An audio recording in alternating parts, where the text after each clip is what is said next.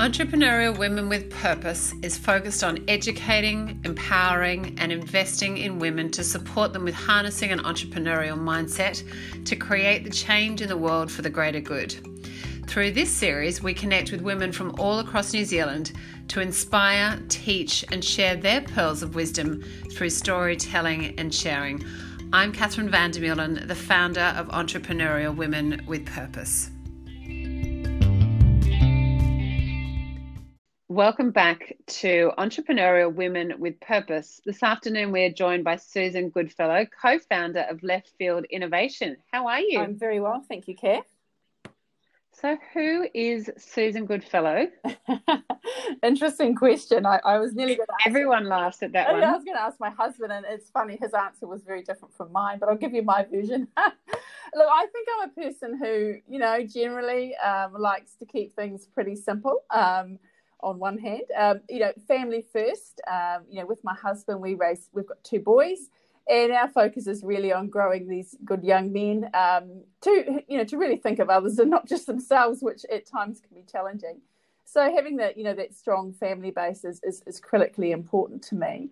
But I complicate things because I am a very future focused person, and I tend to spend time thinking about what could be, and if I see opportunities, I want to see how I can make them better. I get bored with, the steady state, and I have a desire to be involved with tackling and solving challenges and moving things forward. So, that can bring its challenges as well. And I think my background has been involved in, managing large projects, taking them from the drawing board through to construction in my past life. And so I sort of have the ability of taking that big picture idea that I might have around solving a problem and breaking it down into implementable steps. So, that's sort of how I am in my head. But, generally I kind of like quite a simple life. Perhaps that's why it's the contrast and balance. So you mentioned before about having a future focus and how sometimes that tends to complicate things. And I think generally women by nature tend to complicate some simple things that you're talking about. How do you find that future focus piece that you tend to complicate? Can you explain a little bit more about that? Well, I think if I look back, and it's always easy to look back on your career and look at the roles that you've been in, and then look what's occurred in my working life. If I'd just been satisfied with doing the job, but I'd always look at something and think, well, this can be done better, and then be really proactive in turning that into something better, which created a lot more work and a lot more stress, but actually a lot more reward. And sometimes I think to myself, why do I do that? Why can't I just be happy with, the basic lot? But no, I always just see the option and the opportunity and really want to. And often, and I've been very fortunate in my career to have had bosses say, go for it and let me go. And it's been really rewarding. So I think, whether it's, working in Hong Kong for years and urban design projects and engaging with communities and creating new spaces or ecological projects in China, it's all about making them better than just perhaps, the status quo. So, yeah, it's been an exciting journey, and I've certainly learnt a lot. And I guess that's one of the key mindset traits of an entrepreneur is seeing something and going, there could be a better way, or, really being proactive and looking at something at a deeper level. Yeah, and I think I think it is. And I think the challenge then is making is those around you sharing in that vision.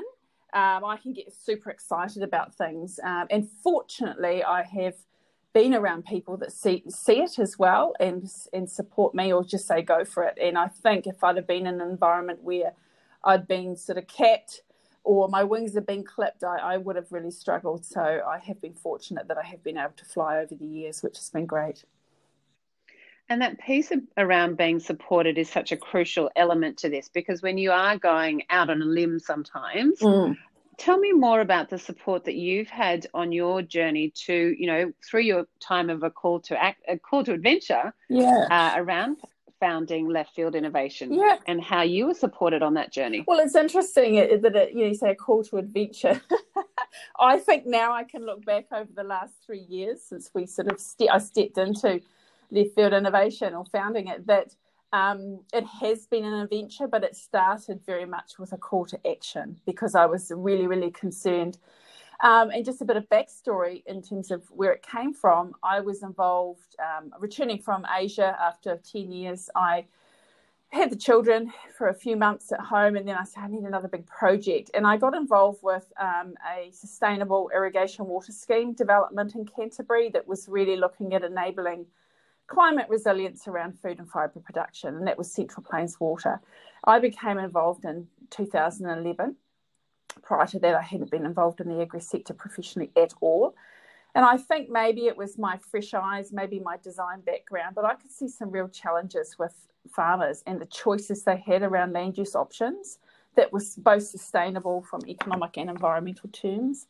We were seeing a lot of monocultures of dairy dominate a landscape across New Zealand, and that was largely due to dairy being, the best return per hectare. And those large cooperatives that made it easier for farmers to step into that place. So my call to action was, how do we change this model? If we cast our minds into the future, we need a diverse range of sustainable land uses, across our country. So how do we change that? And it was working with groups of farmers that I had this light bulb moment. There's so much public pressure saying, you've got to get away from dairy, and you've got to have more, plant-based and this and that. And talking with farmers, I realised, hold on, this is a really complex process. You've got to understand the market, what the consumer wants. You've got to develop the food product and understand, things way beyond the farm gate. And I could see an opportunity for an entity to actually take this on and develop end-to-end solutions for growers across New Zealand.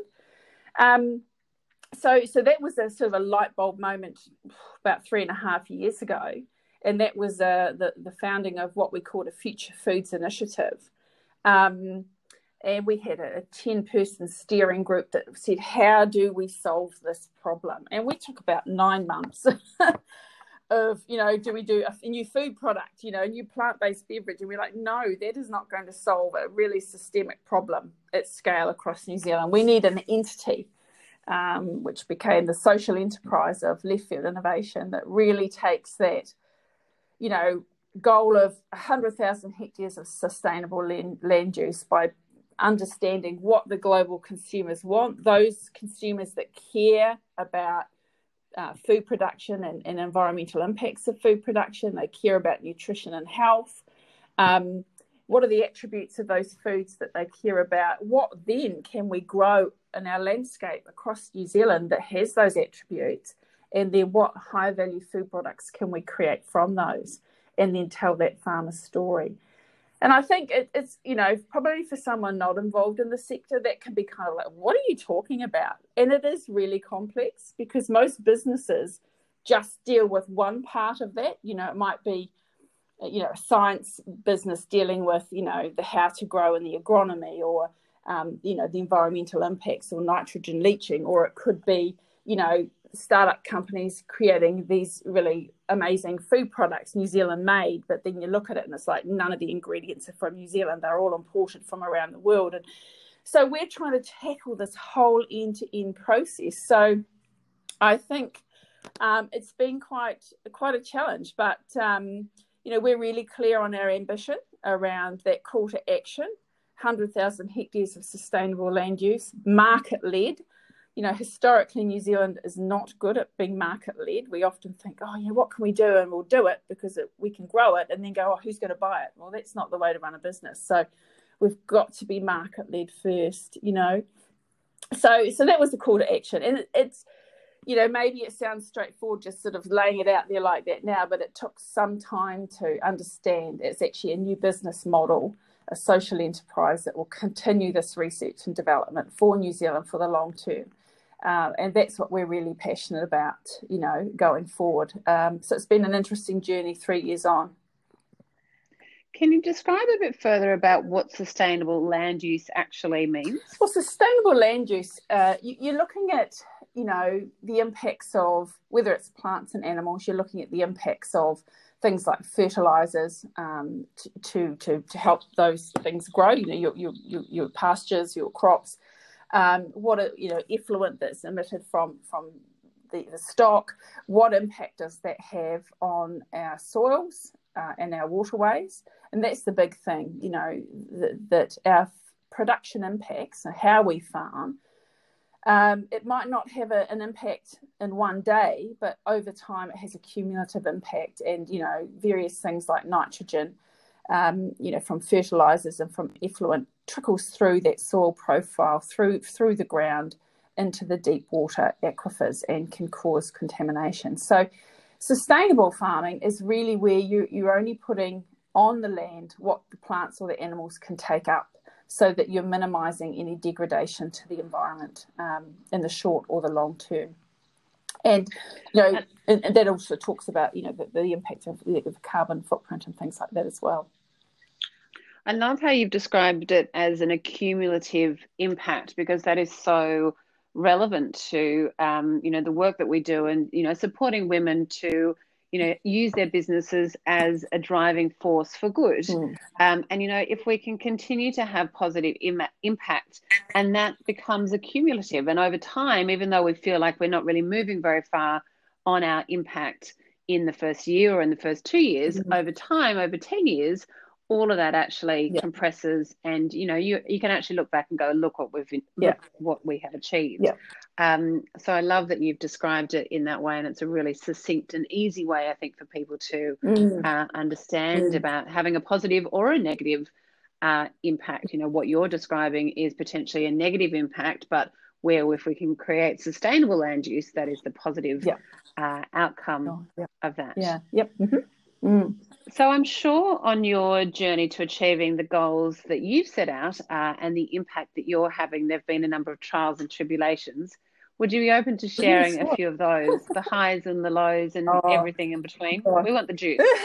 I'll pick a couple, because there's probably many, but there's often those reoccurring ones that really that bite hardest. And I think for me personally, you know, I'd always been employed. You know, I'd always had great jobs and fantastic roles. And so financial security and certainty, it just was never an issue. So I left my general manager role environment at Central Plains about 3 years ago to take on this challenge. And from day one, I was 100% dedicated to driving it and delivering on that vision.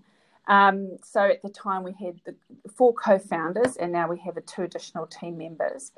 So we were a startup, completely startup, had no money. And so I think I learned very quickly just how challenging it is to turn a really amazing big vision into action, you know, and that central core of financial certainty being so important, because, you know, how do you run a business if you can't survive? So I think that, you know, being in that hot seat as the person dedicated 100% of my time and bootstrapping, it gets very uncomfortable very quickly. And so I learned a lot about myself and my own resilience. And I also learned that often those dark days that you have because, you know, oh my God, where's the, you know, this is not financially viable, blah, blah, blah. It's interesting when I look back on the many times I've had that thought and how the walls have closed in around me. You pop out the other end and you realize actually a lot of it you create in your head, because you have an expectation of what it should look like. And I think, you know, I haven't come unstuck, you know, we're fine. And I just think, you know, you just work harder, you have to work smarter, you have to think more creatively about how to leverage what you have created to create more. And so I think that's one of the things. Yes, financial certainty's been a challenge, but it's also often being something that I've probably scaled up in my head more than what I needed to.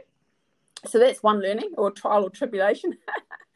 And the other one I think has been really interesting is when you're doing something, you have that vision that has so many parts to it, you know, so many pieces to the puzzle. The challenge is bringing people along with you on the journey. So I'm one of those people that I can see very clearly in my head the finished, you know, vision, you know, probably being an architecture and landscape architecture. Historically, I'd create spaces. I can do the walkthrough as if it's built. So I have that ability to see it finished And my problem is I go too fast and I expect people to keep up with me around the big idea. And so I've learned actually I've got to slow down, and figure out how to bring people along with me at a pace that is meaningful to them. We're disrupting the current model. So it's big stuff. And many people find it difficult to get their head around, what we're doing. And so learning to break our story down into chunks and show how the pieces are all connected, simplifying that complexity is, and as you sort of talked before about that first point I made, it's that cumulative effect. So you've got to start to show what's the first step, second step, and then what does that all add up to? And you can start to lead them on that journey. So I think that's, probably been the second and ongoing challenge, is bringing people on the journey. But I think that ultimately those two things result in, for me, outcomes have taken a lot longer. I mean, bearing in mind we've only been doing it it was 3 years since the big idea, but 2 years since Left Field Innovation was founded. So it's actually not that long, but in my mind I'd like to get there much quicker. But I think I have learnt to be patient, that things take time. There's only 12 months in a year, and that's not very long. But not to be, not to be disappointed by that. Keep pushing ahead, because that progress forward is really key to achieving impact. And I need to see it and feel it moving forward, and that we are having impact. So keeping up the enthusiasm has been really important during those times.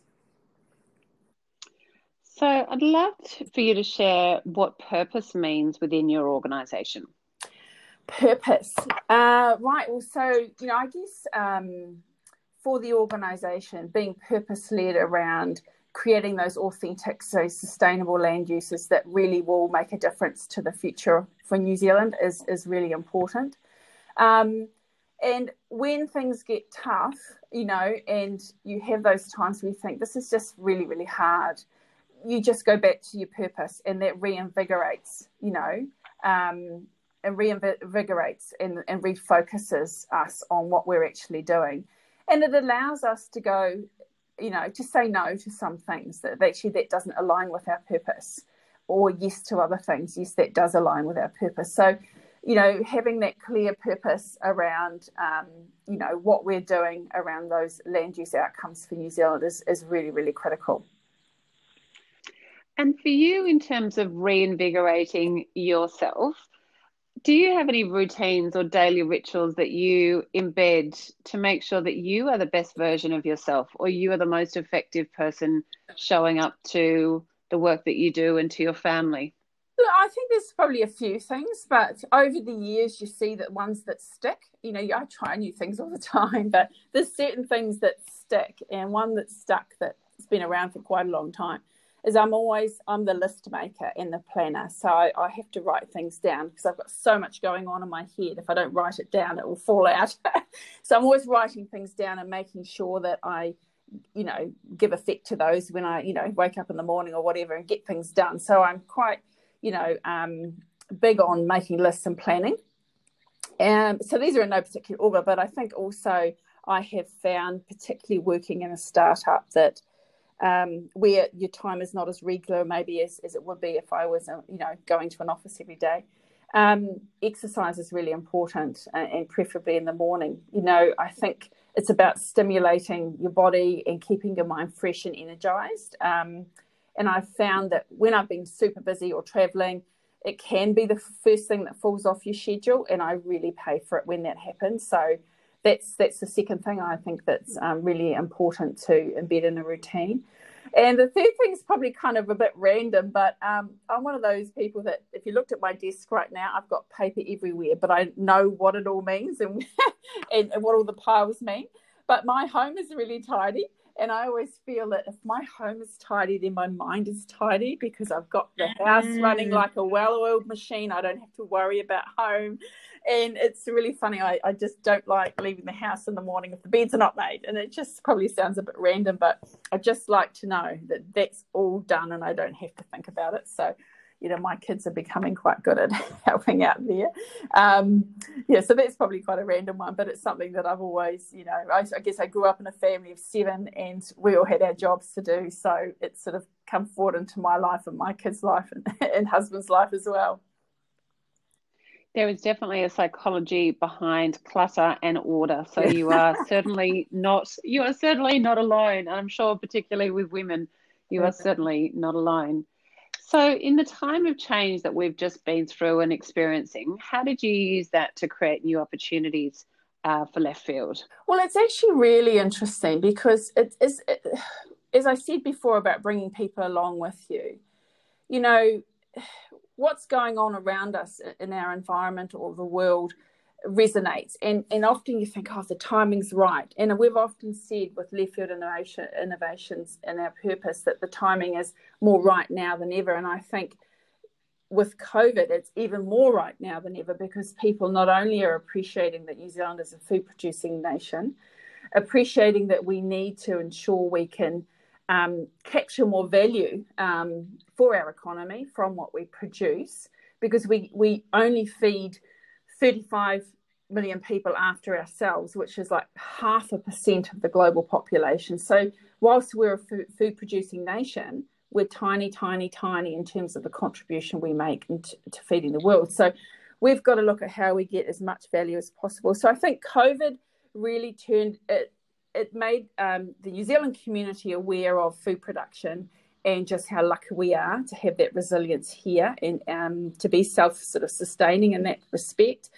But I think also it's brought the attention, particularly around supporting business around buy local, buy New Zealand made. And we always, within our Left Field team, talked about, isn't it funny, often people buy New Zealand made, but in a food context, it's often the raw materials are not from New Zealand, they're imported. So the whole attention around New Zealand made and New Zealand grown is something that I think has come out of COVID for us. So it's probably not changed our work as such, but what it's done is it's brought more attention in terms of when we're telling our story, people get it more. So I think that's been really, really helpful for us.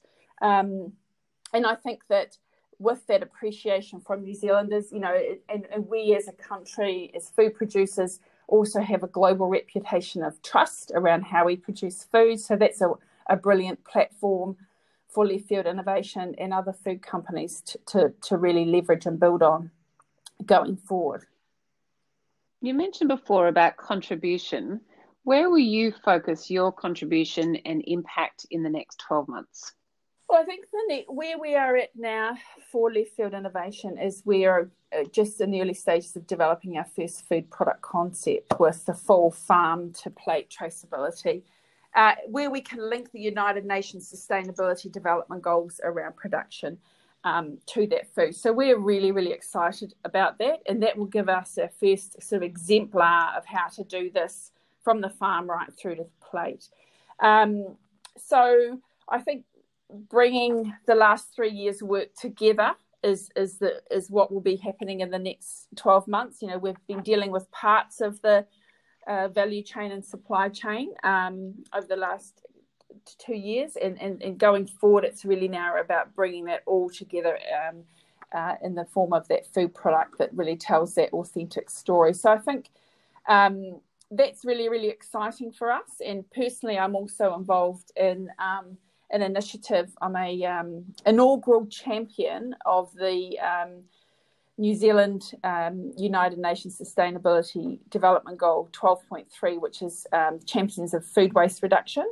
So I joined that earlier this year, which is super exciting, and really looking at how we can reduce food waste across the supply chain in New Zealand. And of course, the COVID has shone the torch on the importance of food redistribution within our communities to feed people. So I'm learning a whole bunch of new, insights from being involved in that group, and I can see how that can influence what we're doing at Left Field Innovation as well. So I'm really excited to see how we can thread that in food waste reduction from a grower end into our work going forward. We've only recently defined our top 5 UN Sustainable Development Goals, being around quality education, gender equality, good health and well-being, partnerships to support and achieve those goals, and decent work and economic growth. Have you been able to define your top 5, or have you just got a few that you're focused on? Oh, look, I think for us, it's all the environmental based ones in the immediate term around life on land. You know, perhaps not so much life in water. We're not really dealing with the aquaculture side of things at this stage, but certainly health and well-being is important as well.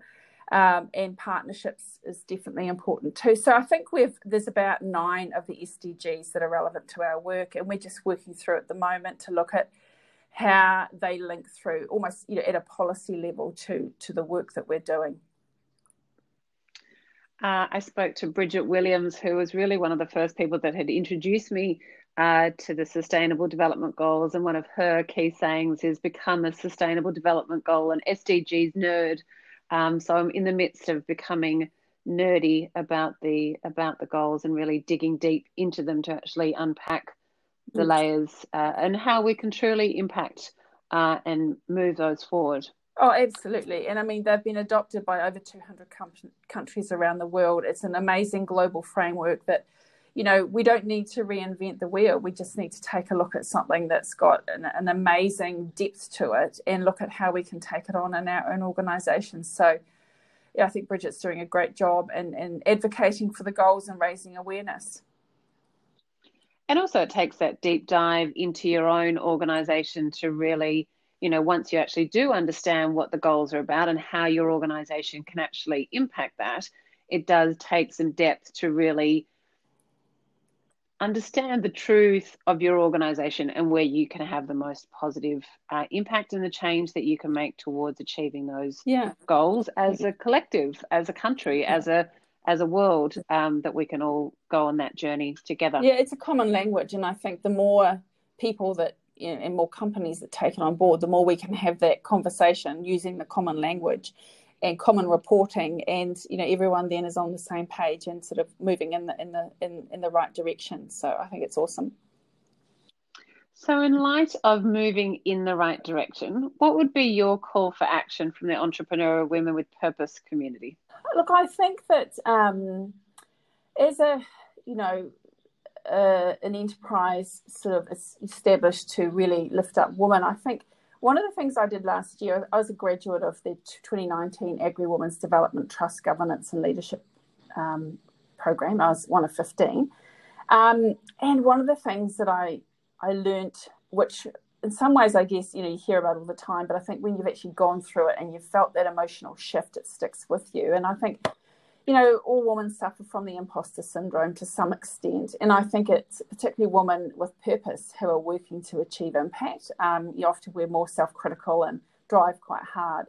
And so I think the call to action for Entrepreneurial Women with Purpose community would be is to allow and encourage vulnerability, because that's hard. I think being vulnerable is hard, but it's where real leadership is centered, and it demonstrates, you know, kind of the core of our humanness. And then I think what it does when you're vulnerable, it shows others around us that it's not a weakness, that it's a strength, and it creates. I certainly experienced on the program when we all went around the table and we, you know, didn't know each other, but within a day we'd gone through this process. It allowed us to feel really safe and connected deeply, so that we could then go forward and really support each other in ways, in all sorts of ways, with our own growth and development, and lifting each other up and keeping each other accountable. So I think, you know, at the centre of the Entrepreneurial Woman with Purpose community would be around allowing that safe space for being vulnerable, but being really supported and lifting each other up. And so would that be an action that they could take away in terms of embedding that into their organisation, much like what you did with the Agri-Women's Development Trust, and being able to go around the table on that topic of vulnerability? How would they actually action that in their organisation? I think it's, for me, I think if someone said to me, create a little sort of get together with your team and, action, demonstrate vulnerability, I would have gone, what? I do think for people in leadership roles or in teams that if they are able to be part of a development program that focuses on, identifying your purpose, understanding your intra and interpersonal skills and self-awareness and knowing yourself and your blind spots, I think that is the starting point, because that is so massively revealing, like it or not. It's revealing in good ways. You learn about your strengths that maybe you were blind to because they come easily, and maybe you were blind to some of your weaknesses. So I think once you have that really solid foundation, you can then build on top of this. And I think there's no shortcut for actually going through that process yourself, and then whether you facilitate that then with your team or get somebody in to facilitate it in your organisation with your team to have them go through it. I think they have to, really experience that firsthand. Well, thank you so much for you being vulnerable and sharing your world and your truth and all of your layers with our community of entrepreneurial women with purpose. Have a wonderful afternoon. Thanks, Kath. I appreciate the time.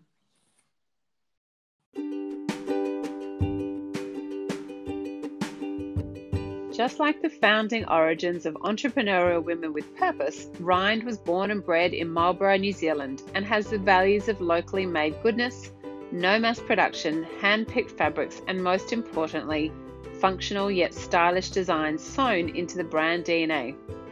Although a fashion business was never part of the plan for founder Hayley Rind, she now finds time to balance her love of being farmside and designing active and athleisure wear. Good health and well-being are top priorities for Rind and Entrepreneurial Women with Purpose, which makes us a perfect brand fit. Rind is a founding sponsor of Entrepreneurial Women with Purpose. Check out rind.nz.